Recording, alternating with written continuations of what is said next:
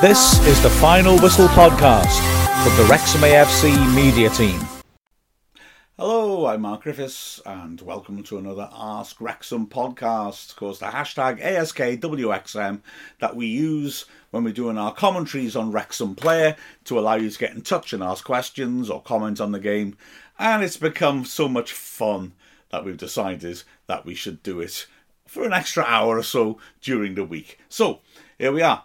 Ask Wrexham, first question, and I think we've got a good batch today that really showed the range of our support, with some from brand new fans and some from old stagers like me interested just in general takes about the team. So Cheryl Moore starts off and asks, please help a new Canadian fan understand how the Sunderland game today in the FA Cup could finish in a draw. Though it was an elimination process. So what happens to these two teams now? Well, yes, Cheryl, you're quite right. And I do also appreciate that up to a point that in North American sports, the drawn game is a bit of an anomaly. We'll talk a bit about that again in a little bit. Well, you're quite right. What happens is there'll be a replay. So Wrexham will play Sheffield United on Tuesday night. There will be a conclusion to that. So we will know on Tuesday night who goes through. That is a fairly recent development, quite frankly, because it used to be that games would just keep playing, replay, until they were decided. And as you can imagine, clubs don't like that because it means your fixtures get completely congested. Also, and this is the real thing, which has affected the replays and made them less common, is that the big teams now play more games in Europe and they're extremely lucrative. So because of that, they want fewer replays and fewer cup competitions and more straight knockouts on the day.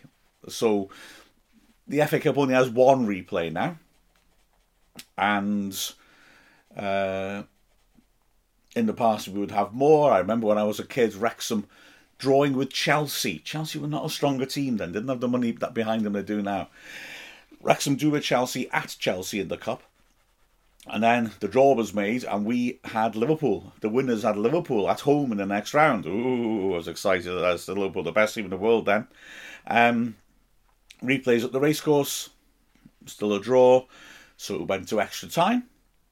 Still a draw, and so in those days you keep going. So they had to toss a coin to decide where the next replay would be played.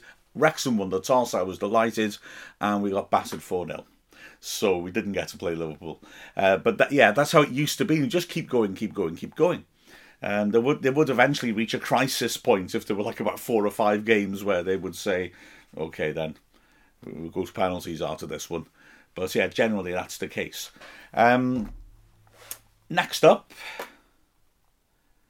is background. Father Daniel, remind me, what's the infraction and punishments when you're the last defender and you cynically take out the attacking player? Right, so the perhaps strangely named professional foul, where you take one for the team and foul somebody, and you may well get sent off in order to stop the other side from scoring. Now, I'll go back a little bit with this. This was one of the main reasons this was brought in, certainly in Britain, was a very famous foul, which I'll show you in a moment, in the FA Cup final. And I want to say 1980, but I could be wrong. Arsenal against West Ham. West Ham were the country's favourites because Arsenal were a very strong side. West Ham were in what is now the Championship. And West Ham also picked a 17-year-old, Paul Allen, who at the time was the youngest player ever to play in a cup final. And what a fairy tale it would have been. It's 0-0. He breaks through and he's got a chance to score and win the cup for West Ham. But Arsenal's big, dirty centre-back, Wooly Young, comes up and just chops him. And it's the classic professional foul. There is nothing to stop him from going through and shooting, and Young does not try and play the ball. He just clobbers him. And so it wasn't immediate, but that certainly added to the pressure to change the rules so that a foul like that, so a foul that denies a goal-scoring opportunity, is a direct red card. So here's that foul coming up now. So West Ham have the ball. Trevor Brooking in midfield, goodness, and here's Allen. He bursts through. He's got a great chance. So bang, just took him out. No attempt to play the ball, and so that was a yellow card, as you can see there. But the rules were changed, and certainly in Britain, I think we draw back to that. Here's another beauty from the World Cup in 2010. Ball bobbles around, handled on the line by the Uruguay striker Luis Suarez. Ghana, the team they're playing against, as you can see there, handball. So that's definitely a goal if he doesn't handle it. So he gets the red card, and it's a penalty. That rule is still applies, although we're talking a moment about changes to it. This is the last minute of extra time to go through to the semi-finals of the World Cup. And Asamoah Gyan misses it. Oh, to the delight of the sent-off Suarez. Suarez was a villain in Britain, but not so much in Uruguay because they won the penalty shootout. How about this? European Championship final. Abel Xavier of Portugal saving a shot by Trezeguet on the line. And so again, if he hadn't handled it, that's a goal. As you'll see from this angle, much better. So he is sent off, and it's a penalty, which Zinedine Zidane scores, and France win the European Championship. So that's the concept. You deny a chance for a goal by fouling or by handling on the line. If you do that, right, now then, it's a one-match ban in Britain. So if you do that, you will get a one-game ban because it's not violent play. As we'll get to in a little bit, a violent foul where you just you may hurt somebody, that's a 3-match ban. So this one is seen as a sort of technical infraction. There is a little subtle alteration made to the rules that you need to be aware of. It seems to me quite a lot of people aren't aware of this, and I'm talking about commentators that you see on television getting confused. It used to be what they called triple jeopardy. That if you made a foul in the penalty area, denied a chance to score, you'd sort of get a triple punishment because there'd be a penalty, and there'd be a red card, and there'd be a suspension. And so they decided to change the rules. So basically, if you're in the penalty area and it's with your foot, so you're trying to make a tackle for the ball, you can't be sent off unless it's a violent tackle. That would have been a red card anywhere on the pitch. So do you see that takes away the punishment of a red card and the punishment of a suspension? Obviously, if it's a second yellow card, you'd be sent off.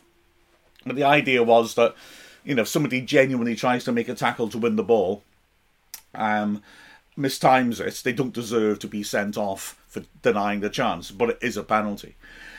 However, if it's not an attempt to play the ball, it's still a straight red. So those two handballs, or to take another example, when the Coventry player got sent off against Wrexham for handling the ball when it was going on target, that's still a red card.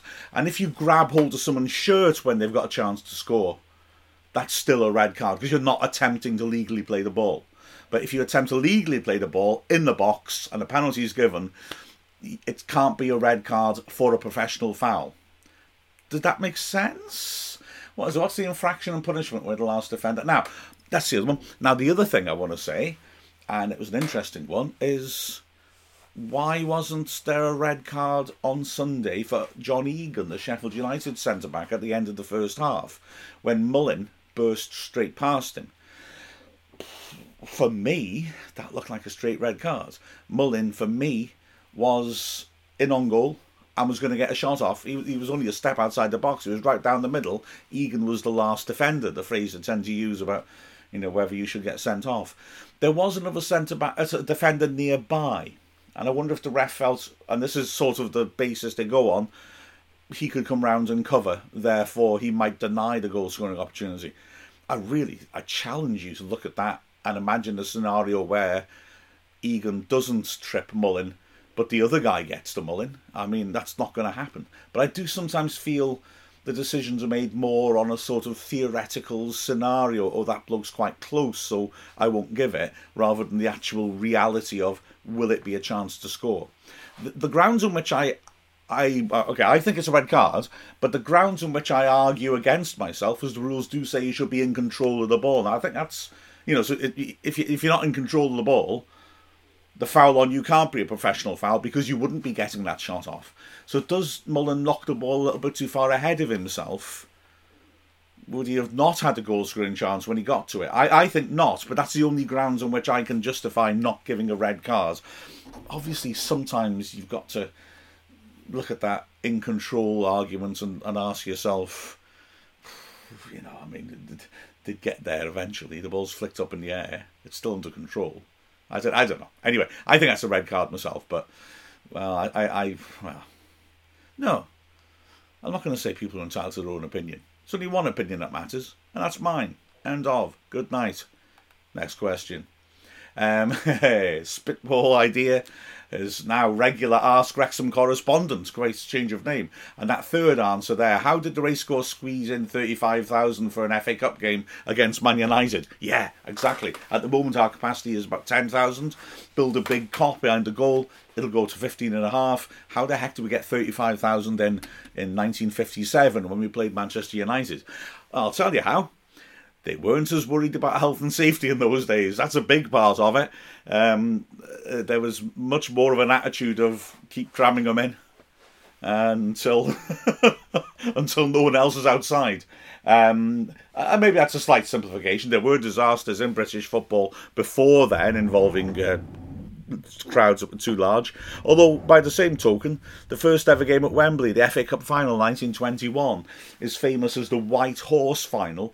And people talk, this is revered, this idea that supposedly around 200,000 got into Wembley, which should have held, in those days, probably around 120. And they're all around the actual touchline. They've come up onto the grass. And a policeman in a white horse has to go round to make sure they don't go on the pitch. Sometimes we mythologise things that could have led to a disaster, let's be honest. As for that game, well, firstly, yeah, you just let people keep coming in. The other answer, less facetiously, is that it was a bigger place then, if you will. Look at the Kop. That was, well, more of a mound then than those steps, perhaps, but was all standing. You'll fit more people in all standing than seating. So there's also that. There was a lot more standing around the grounds than it used to be. Even if you look at the current layouts, the seated bottom tier of the Wrexham Lager stand and the seated bottom tier at the tech end used to be all standing.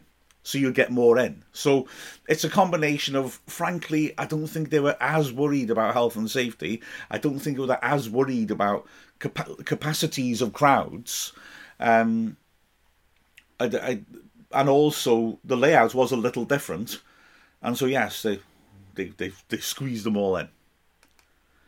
Having a look at Beer's question here. For the replay at Sheffield, do Wrexham go for the win in the replay, seeing how well the squad did against Sheffield United? Or do we play the reserves to protect players for the league promotion, or something else? I think it's a great question, that, because I think it goes to the heart of how people perceive football. Right, I'll give my straight answer first, and I'll explain what I mean. I think we go absolute full strength and we go for it. I don't think there's any two ways about it. This is a chance for glory. Win this, we're in the last 16 of the FA Cup. That's ridiculous. And a brilliant achievement. And we get to play Spurs at home, which is an unbelievable incentive. Oh, going back to that first question as well, by the way, saying about replays, because of the big club's desire to, prioritise Europe and maybe squeeze out some of the fixtures, rather bizarrely, in my mind, at the fifth round of the Cup, I believe, won't have replays. I find it odd that a competition have different rules at different stages, but the fact is, as I understand it, the fifth round will be played in midweek and will be decided on the day. So there won't be replays for the fifth round, which, again, I find a little odd, but never mind. So, yeah, I absolutely think Wrexham go for it. I don't think there's much doubt about that. Now, the deeper subject it raises that I'd like to mention is just that I think there's a little bit of a difference in perception between fans and managers about how to make these decisions. I think fans naturally prioritise the league. And yeah, I do. That is the number one priority. Please don't get me wrong. The club's number one priority is the league. No question. We're not going to win the FA Cup. But, having said that, the idea of rotation, I think, is different in a manager's mind. I don't think managers tend to completely give away a tournament. So I admit all managers have different opinions. I'm quite sure Parkinson, when we were knocked out of the FA Trophy at Altrincham, picked a team he felt could do the job. Now, admittedly, he rested everyone. I think that was necessary because the Coventry game and the Bromley game took a lot out of them. And I think having a breather was important. But I also feel that he felt that team was strong enough to win. And the fact that Altrincham needed a deflected goal in the last minute to stop us from winning suggests he was probably right. So I do think that calculation comes in more. Fans tend to be more, FA Cup, FA Trophy, let's not worry about the league's most important thing. I'm not disagreeing with that, but I think the degree to which you would prioritise it might be slightly different. It's peculiar with Wrexham because we really are in a situation. We've got to get out of the National League, not only because it hurts that we're that low in the pyramid, but also because, let's be honest, the takeover, the owners need us to get up soon, simply to keep that momentum going, don't we? I mean, I'm not for a second suggesting Rob and Ryan aren't in it for the long term, but, I mean, you're making these investments, you need to get out of this league. Once we get out of this league, things start to blossom, but we have to get out of it. So, yeah, I agree, it is an absolute priority, but look at the international coverage we're getting. And that really is the key thing for Rob and Ryan as well, isn't it? That they want us to be known so they can capitalise upon, the other elements that will make us money. And as I've said in a moment, financial fair play comes into this. So we getting through and playing Tottenham will mean a lot in terms of worldwide eyes on us as well. Now, Al Hanna says he was expecting Harry Lennon to step up to centre-back because of the injuries we had on Sunday, but it seems that we went out and purchased one. We certainly did. Who is Owen O'Connell? How does he fit in the squad? Will he bring anything extra of value to the centre-back position? And then also, another question about O'Connell, Chris Firmston saying that I notice O'Connell's not played for Charlton in the FA Cup, so should not be cup-tied and available for the replay. For overseas fans, if you sign a player who's played for an FA Cup game for the side he comes from, then he's cup-tied and not allowed to play. I'll just mention that one first quickly, because there's a weird new technicality. Chris is absolutely right. If you've previously played for a team in a competition, you're not allowed to play for another team in that competition, except league games, because the league is continuous. I mean, if you did that, the moment a player's been picked in a match, they couldn't play again for anybody else. And also European matches. You're allowed, as we've seen happening this week, if you're in the Champions League, you're allowed to make 3 changes to your registered squad. And they can be players who played previously. Chelsea's new players who they've registered have all previously played in the Champions League this season. However, the FA Cup has brought in a new little wrinkle.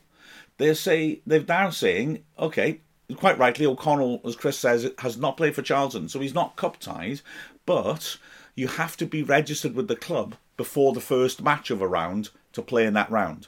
So as O'Connell was signed after the Sheffield United game, he's not allowed to play in that replay. Does that make sense? So when the first game is played in the FA Cup now, this is a new introduction, when the first game is played, if a player isn't in your squad then, he can't be in it for the replay. Something of a shame for O'Connell. But but on a technicality, he actually can't play. But if we win, he would be able to play against Spurs. Al Hanna's point, if I just remind myself, going back to it, who is he? Well, he's an experienced centre-back. He started off with Celtic, so that's a very big club, and he did make some Champions League appearances for them, although he didn't make a regular appearances for them at all. I worked out the other day, I can't remember. He's played about 6 or 7 games for Celtic. He's then come south of the border, and he's at clubs like Charlton. He's been doing well in the lower divisions. This is another signing that fits our blueprint of signing players who are from the Football League and are of Football League quality. So this is another impressive signing.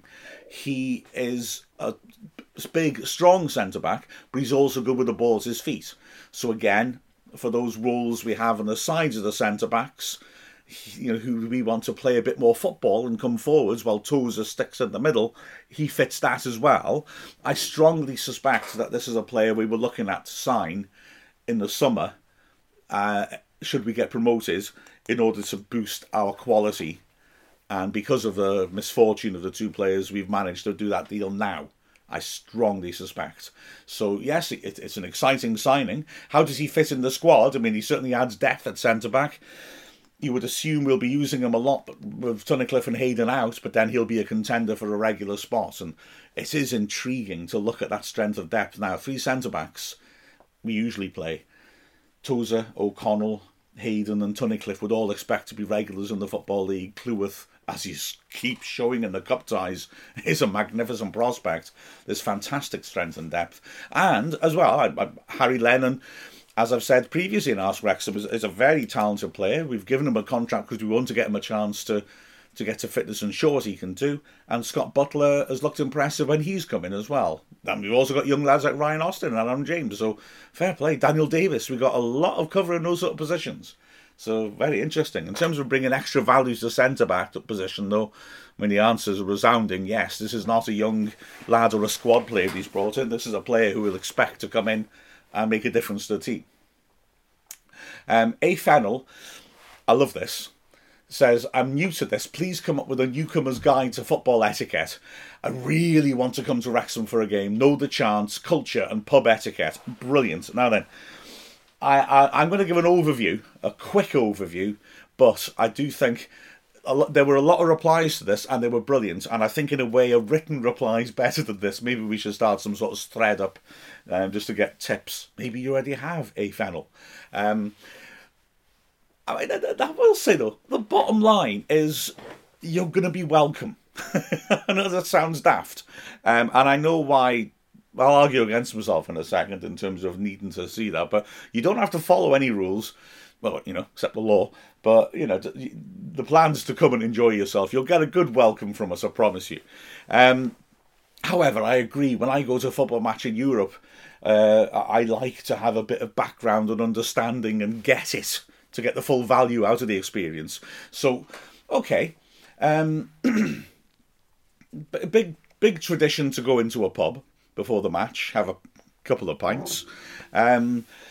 Generally, there will be home and away pubs, and the police might well designate an away pub or places that are acceptable, or the away clubs might say so.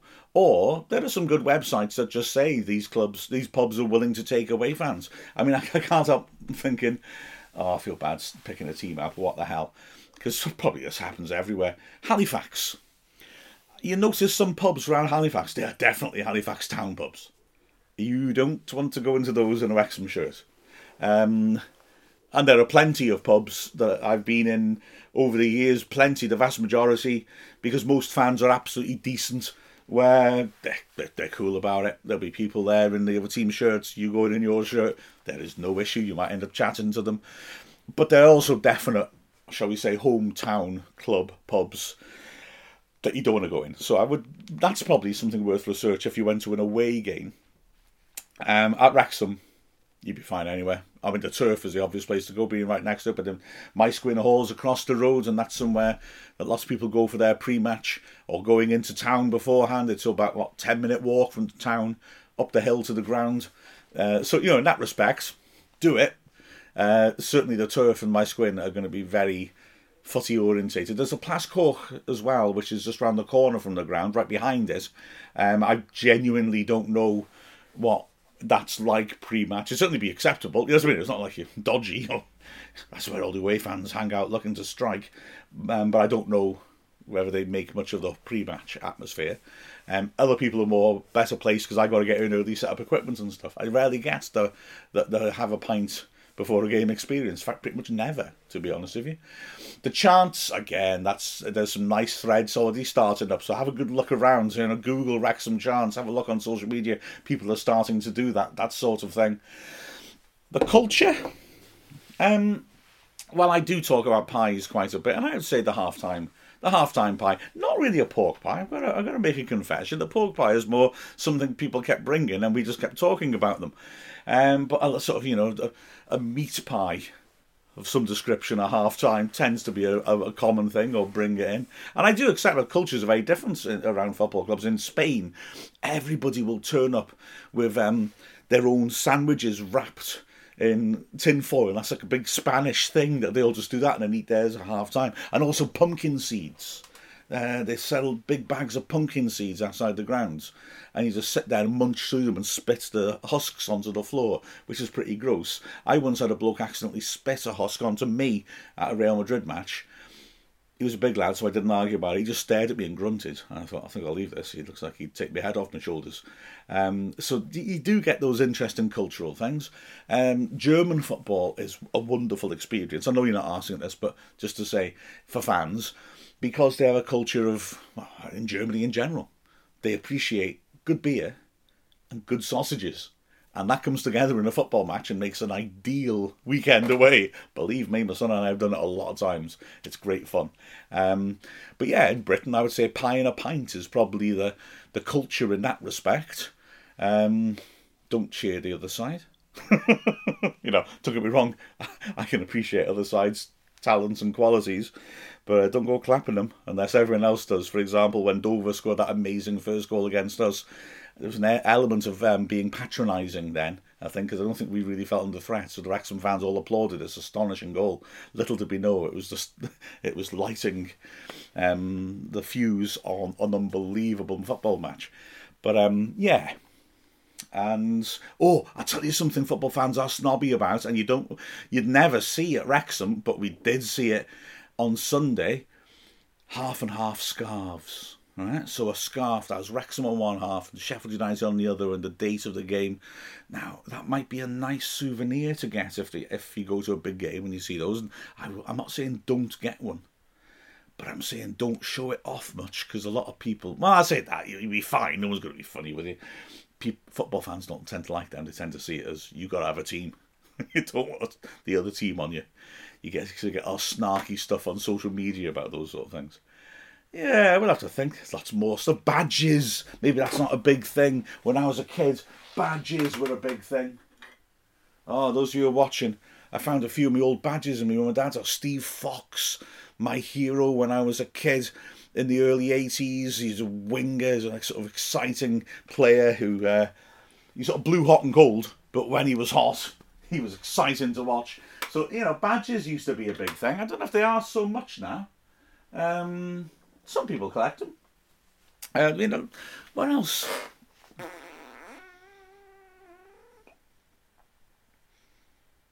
No, I'm going to have to come back to this. I like it. Give some ideas in the comments. That's my theory. But Fennel, I hope you do get over. I'd love to meet you when you do. Right then. Draig speak.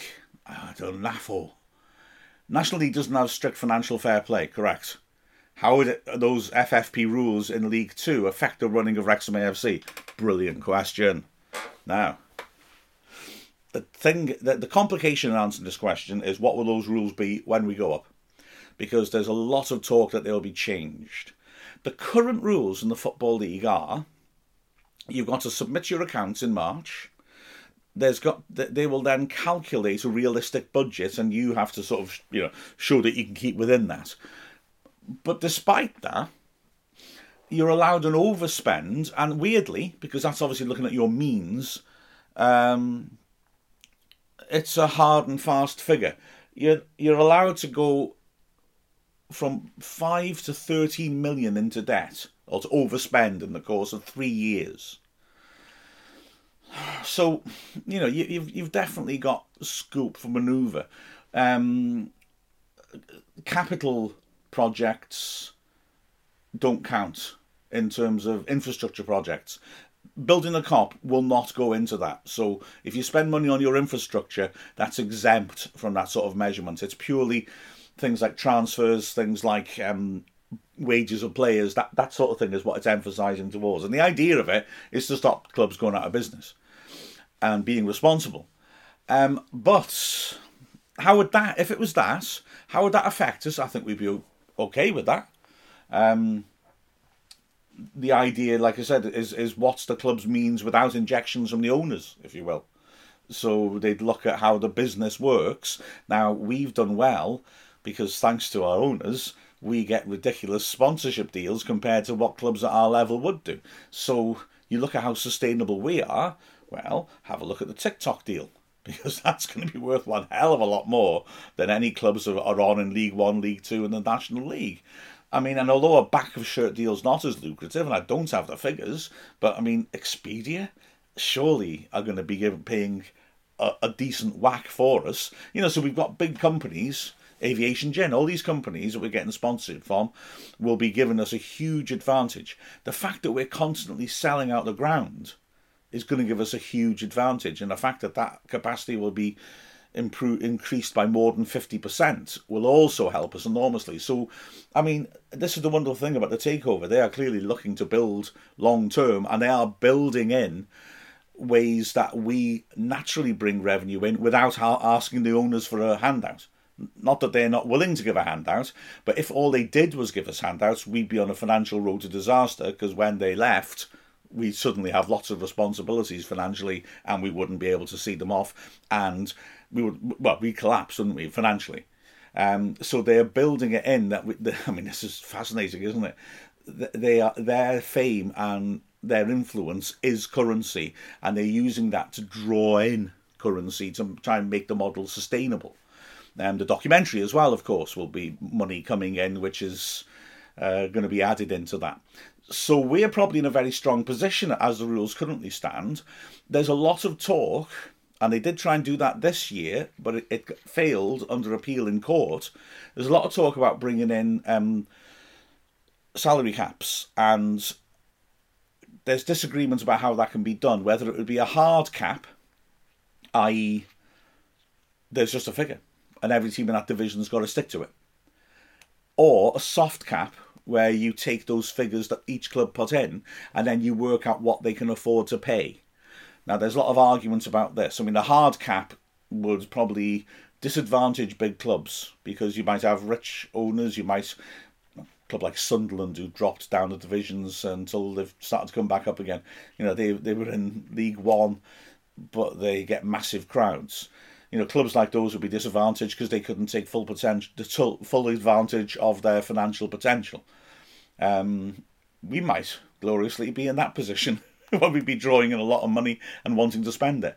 The soft cap seems more logical in that it matches a club to its means. Although, you know, smaller clubs might argue, well, that's not fair because, you know, we'll never be able to have that sort of ability to attract in investment or money, and so we'll never be able to compete. I can see that point, but I can also see how that kind of is how sport and football works. So, I don't know. So there you are, another misleading but overcomplicated answer. Ryan Gare was talking about Sheffield United's game and saying how brilliant it was, which brought him back to the question, how did we end up stuck in the National League for so long? Well, I'll give you a very straight answer to that. That is a simple one. We go into administration in 2004. At that point, we're in League One.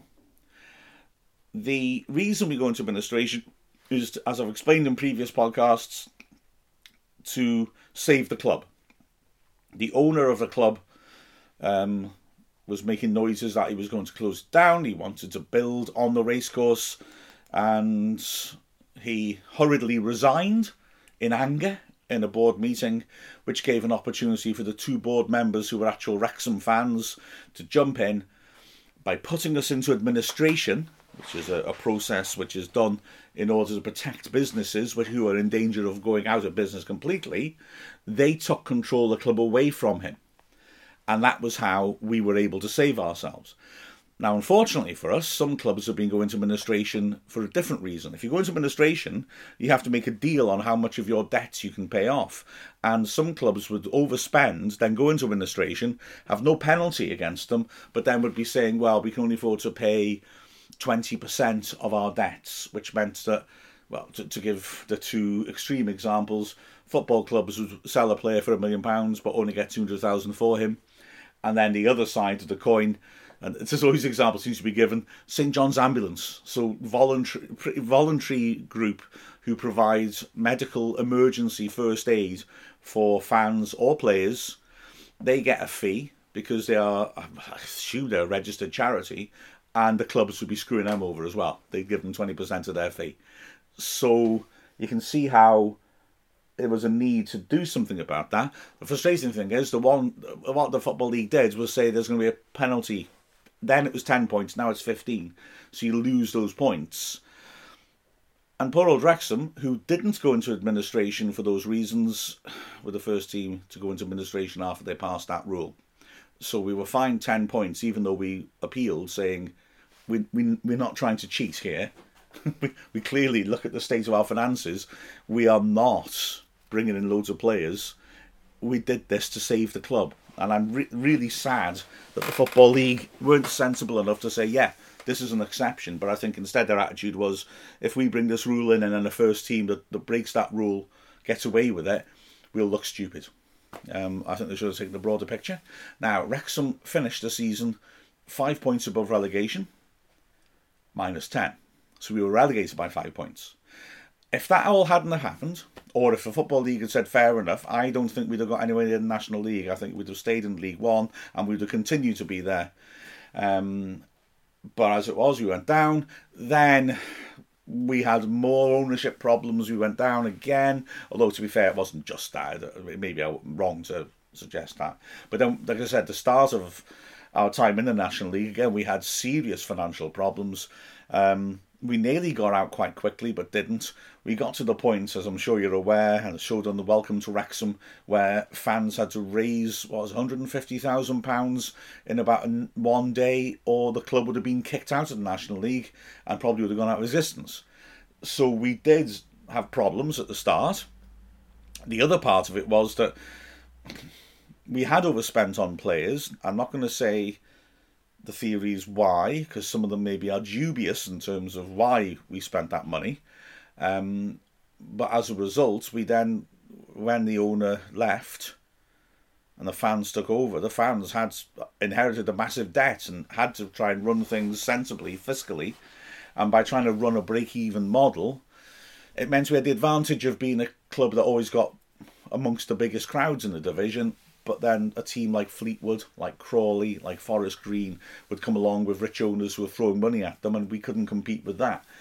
And so it became much more difficult for us trying to balance the budget to put together squads that could get out of the National League. That's the honest truth of the matter. Some people complained about the Trust for that attitude.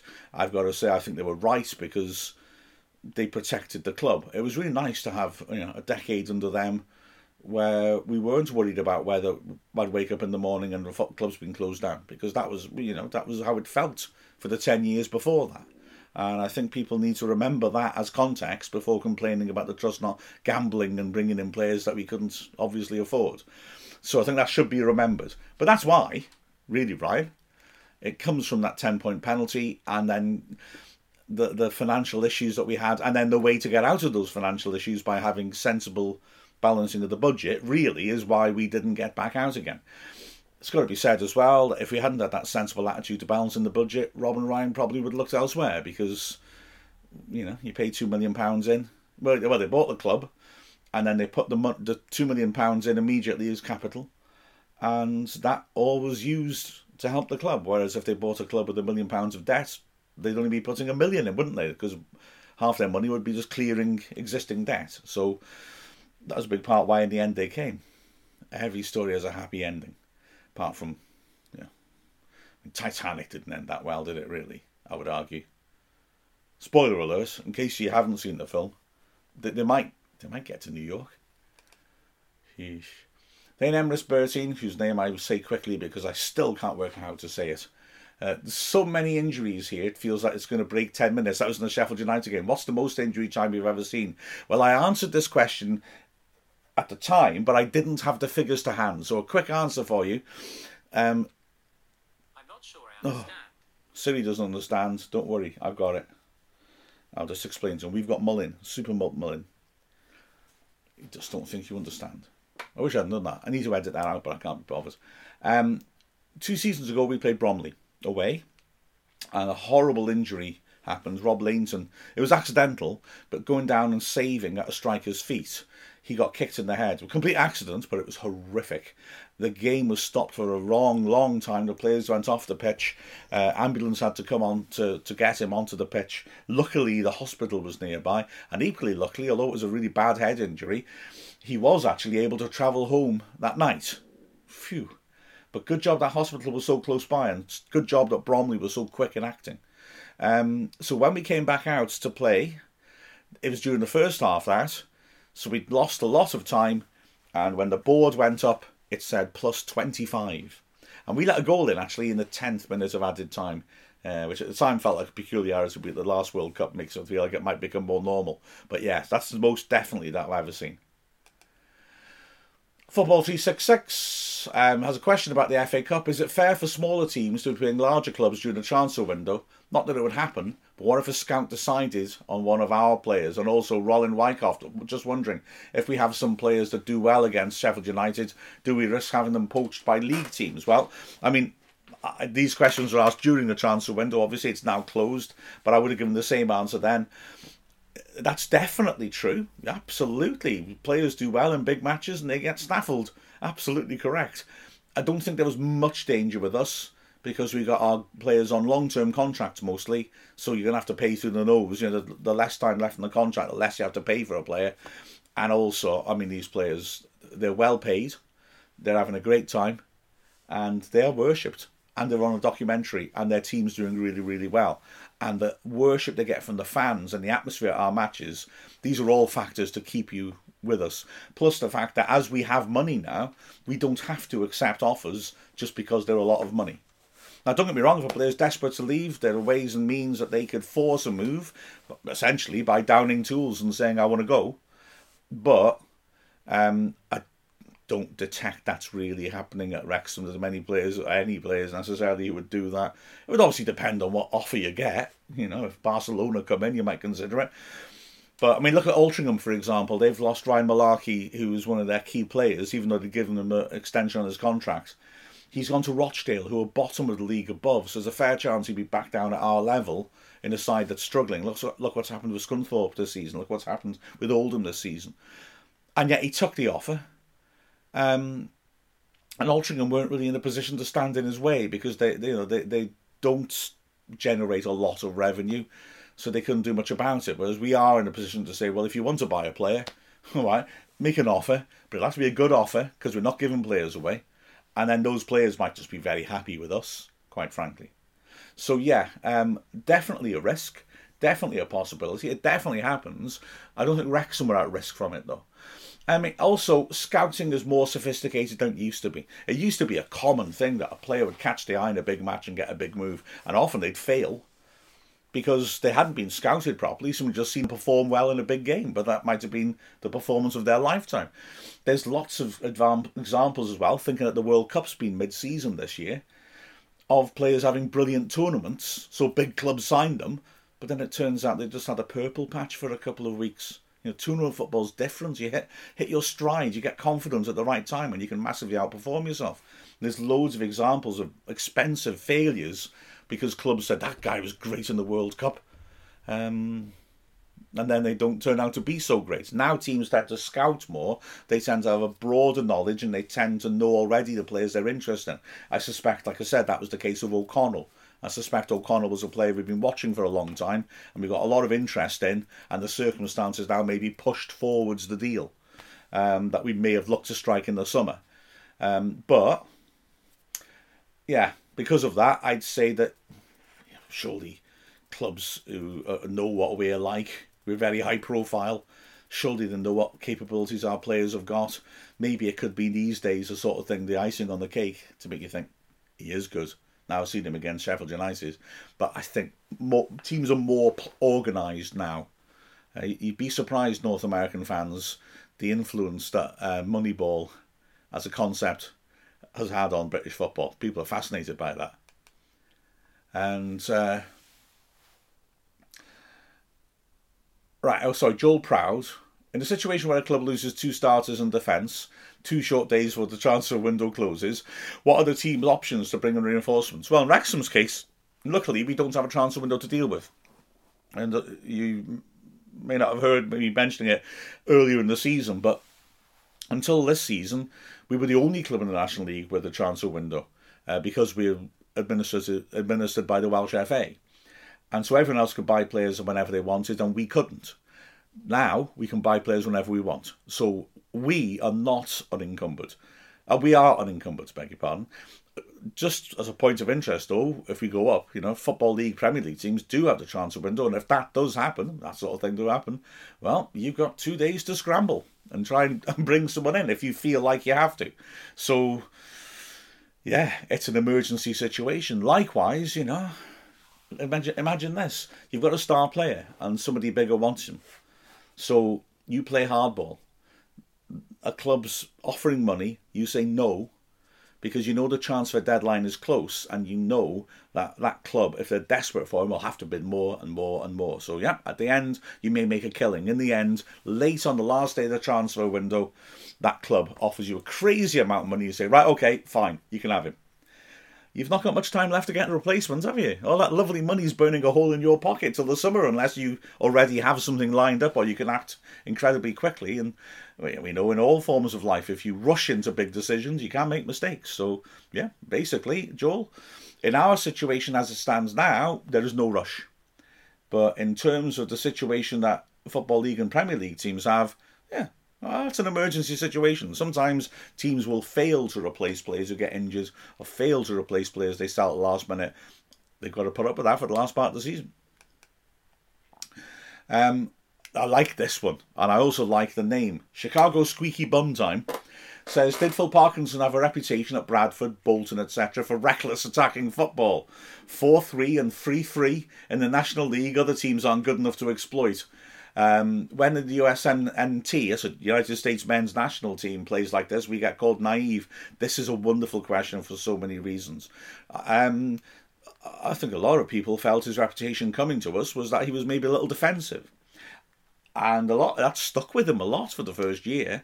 I couldn't work out why. And now, thankfully, I think people are stopping saying that. He's very offence-minded. I would say that to address the naivety point, he is quite calculating in how he does it. I think he knows exactly what game situations take gambles in, and he's also backing the qualities of his team. And that's I'm glad you mentioned about the National League. I felt Dennis Smith, who was a very good manager of ours, got us promoted in 2002-03 by adopting a similar approach of, we got relegated, but we kept a lot of good players. And I think he looked at the league and thought, if we attack, sometimes we'll get caught out, but if we attack, we will blow teams away. And that is what happened. We scored a lot of goals and we got promoted comfortably. And we were a great team to watch.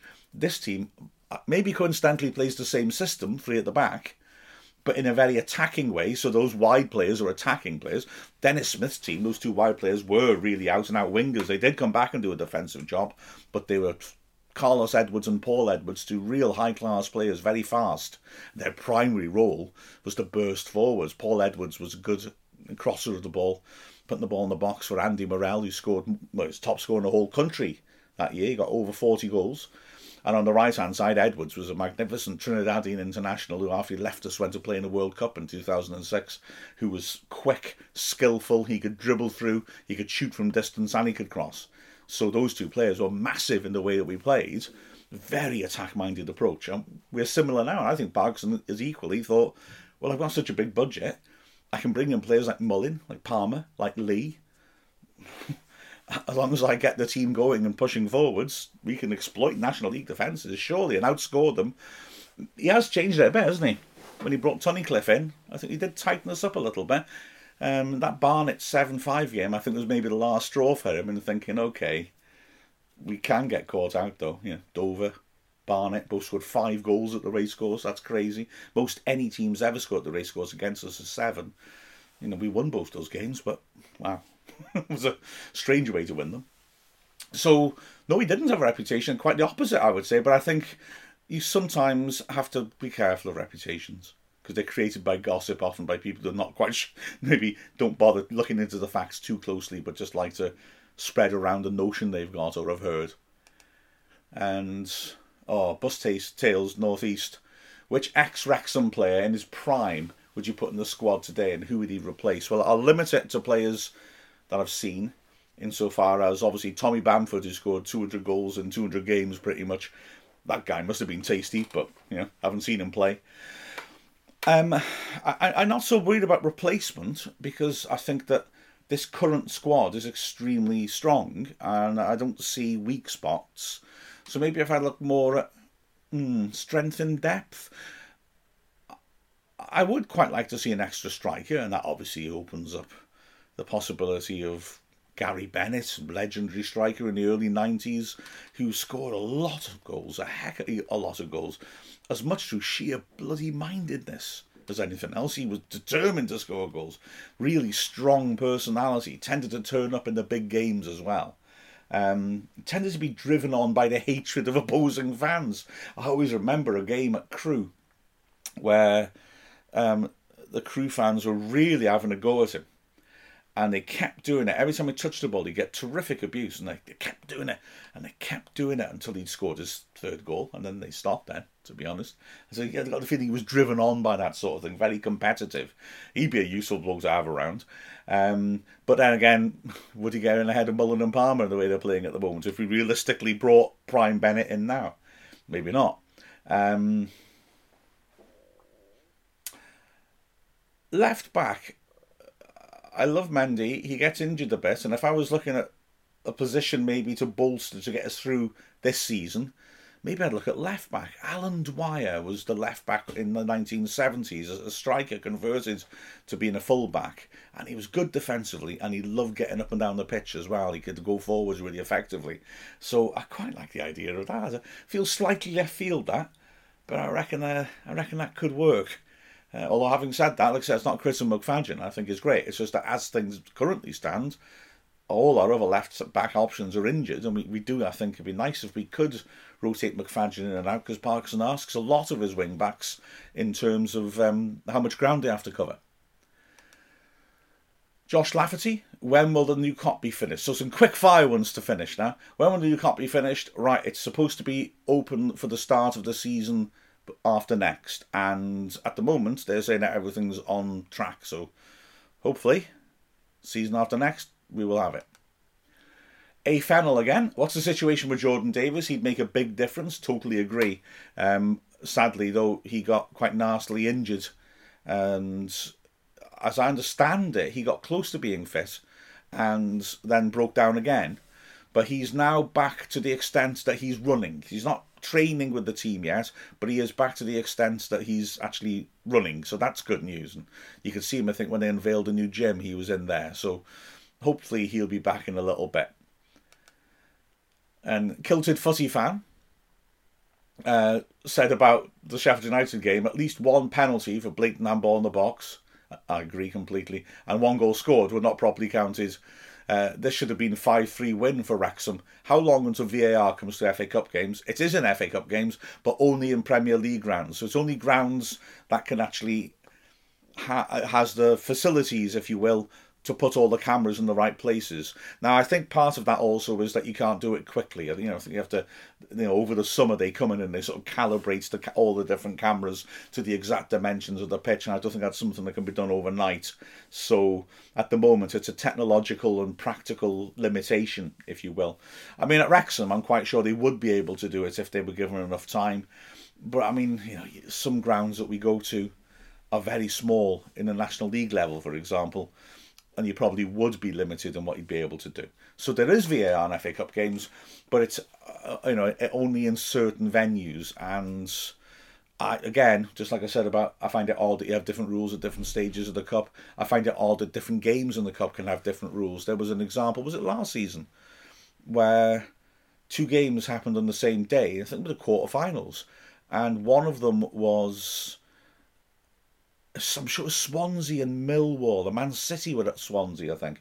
One game had VAR, the other didn't, and the VAR decision in one game changed the outcome, and then the other game had mistakes that VAR would have eradicated but didn't have VAR. So I do find it odd a competition can be like that, but that's how it is.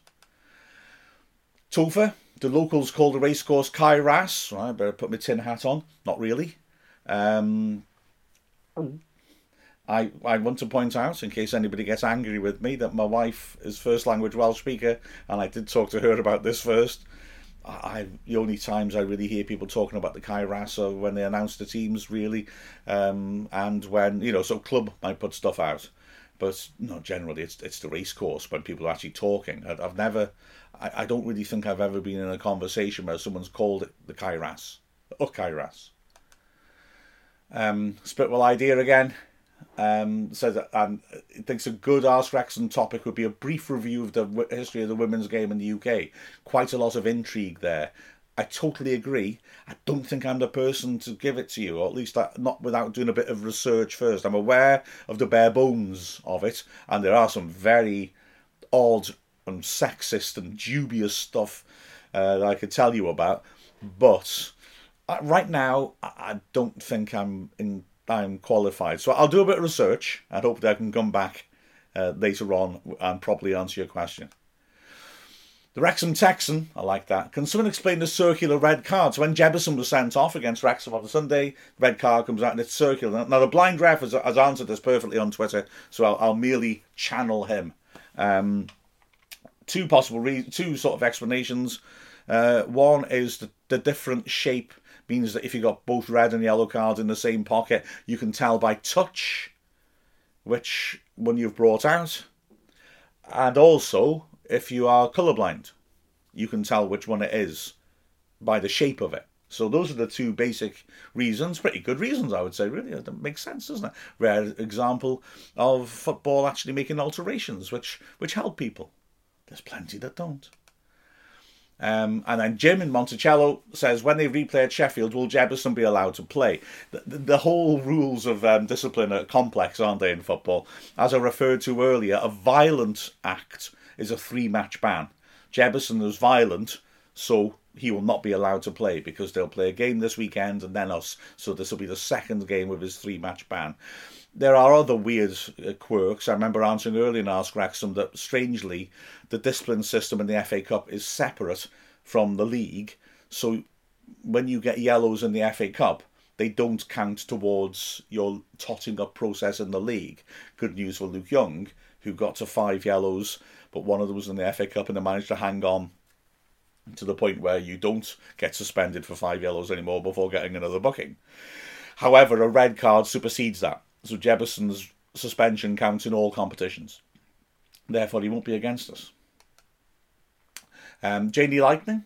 Now, I'm going to get this completely wrong. Can you shed some light on substitutions in the National League? I'm finding conflicting information. Is it 3 subs a match, 3.5 or 5 subs in 3 intervals? With early injuries in the FA Cup, how close were we to playing with 10 men? And then she follows that up. P.S. are the rules the same for the National League, the Upper Leagues and the FA Cup? Someone answered it beautifully in a nutshell, and please refer to that. I'll try and go through it. I have a horrible feeling I could make a mistake here. Right, National League definitely is, you can name 5 substitutes, you can bring on 3 at any time. That's that. So it's not about per half, that doesn't exist in football at all. But 5 subs, you can bring on 3. Other competitions are different. So in the FA Cup, you can name 9 subs, and I want to say you can bring on 5. In fact, I do want to say you can bring on 5 because you can, but only across 3 intervals. So you can't, if you brought 1 sub on, well, like Wrexham, we had a situation there, didn't we? We bring on 1 sub for Tunnicliffe, we bring on another sub for Hayden. We've only got 1 more substitution window left now. So yeah, you're quite right. We brought 1 more on, Dalby. And then as a consequence, if there had been another injury, we would have been down to 10 men then, because we've got 2 more substitutions allowed, but we've used our 3 windows up. Premier League, is it 9 or 7 in the Premier League, but then the same rules as the FA Cup? So, yeah, that's generally it. In the World Cup, you can bring on 5, and you could name your entire squad, couldn't you? So that's 26 players. You'd have 15 subs. But still the same 3 intervals. If a game goes to extra time, you're given an extra interval and an extra player that you can bring on. This is all because of COVID. Before COVID, the number of players on the bench could vary, but you would allow 3 subs. but there was an argument that players' conditioning was under threat, and so they allowed more subs, and at the moment some competitions have retained that. Cryptic Construct, beg your pardon. How do you manage to teach on a Monday morning after that as a Sheffield game? Do you do it in a whisper or just use a pointer? I have had problems with my throat in the past. In fact, I had to have an operation on my throat about 10 years ago. And brilliantly, the head teacher at the time was very supportive and sent me off to human resources and occupational health. And they said I had to have a loudspeaker, and the only one we had in the school was an enormous amp that was used for big rooms. And so I was teaching with a massive speaker behind me. It was great. The best lesson was doing Edgar Allan Poe's The Telltale Heart, where the beating of the heart drives the murderer mad because he's buried the body under the floorboards. And I was able to do the heartbeats by tapping on the mic. It was great. I'd never felt more alive. So, yeah. Actually, I sometimes do. My throat gets a bit rough, the footy and the teaching. I talk too much as a teacher. Surprise, surprise. I must be honest, on Monday I was more exhausted. I think my throat felt rough after the game, but felt okay the next day. But I was just absolutely shattered, to be honest with you. I think the emotion of it all, and the fact that we had technical problems beforehand. So I'd spent about 3 hours on edge. I think that's what it was. I was just tired out on the Monday, but I got through it. Hey, I think that's it, is it? No, it isn't. Daniel Lindahl says, does the loser of a replay get prize money, or do they split pots start in a later round? No, there's prize money all the way back to the very early preliminary rounds, way before we enter. The competition starts before our league season with tiny little clubs playing against each other, and there are prize money pots at each level. So yeah, we're guaranteed an amount, and we'll get more if we go through, but we're guaranteed an amount for getting this far. So, and it's pretty generous as well. Daniel, very sporting of it, just said, sad if Sheffield United come away with nothing next Tuesday. Oh, hang on. Hey, nice. And then also the point I'm making, also no more replays after this round, correct? I think I'm right, there's no replays next round. There might be in the after it. You know what? I should probably check my facts before answering these questions, shouldn't I? John Tripp. Oh, yes, this is the final one, isn't it? Yeah. I like this one. I like a bit of etymology to finish off. John Tripp asks, why are FA Cup matches called ties? Short, quick answer, don't know. It's just the word we use. It's interesting sort of in dialect, isn't it, terms. I'm very aware of it when commentating that North American sports fans will use different phraseology to British sports fans. So in the US, Canada, you would talk about a tie game, wouldn't you? So if a game was level, it's a tie. In Britain, we don't do that. We don't use it in that context. We use it in terms of a match. I did look at the etymology. It is an Old English word has morphed into the word tie, and it may well be just the idea of two things being tied together. So it's a tie. These two teams are brought together.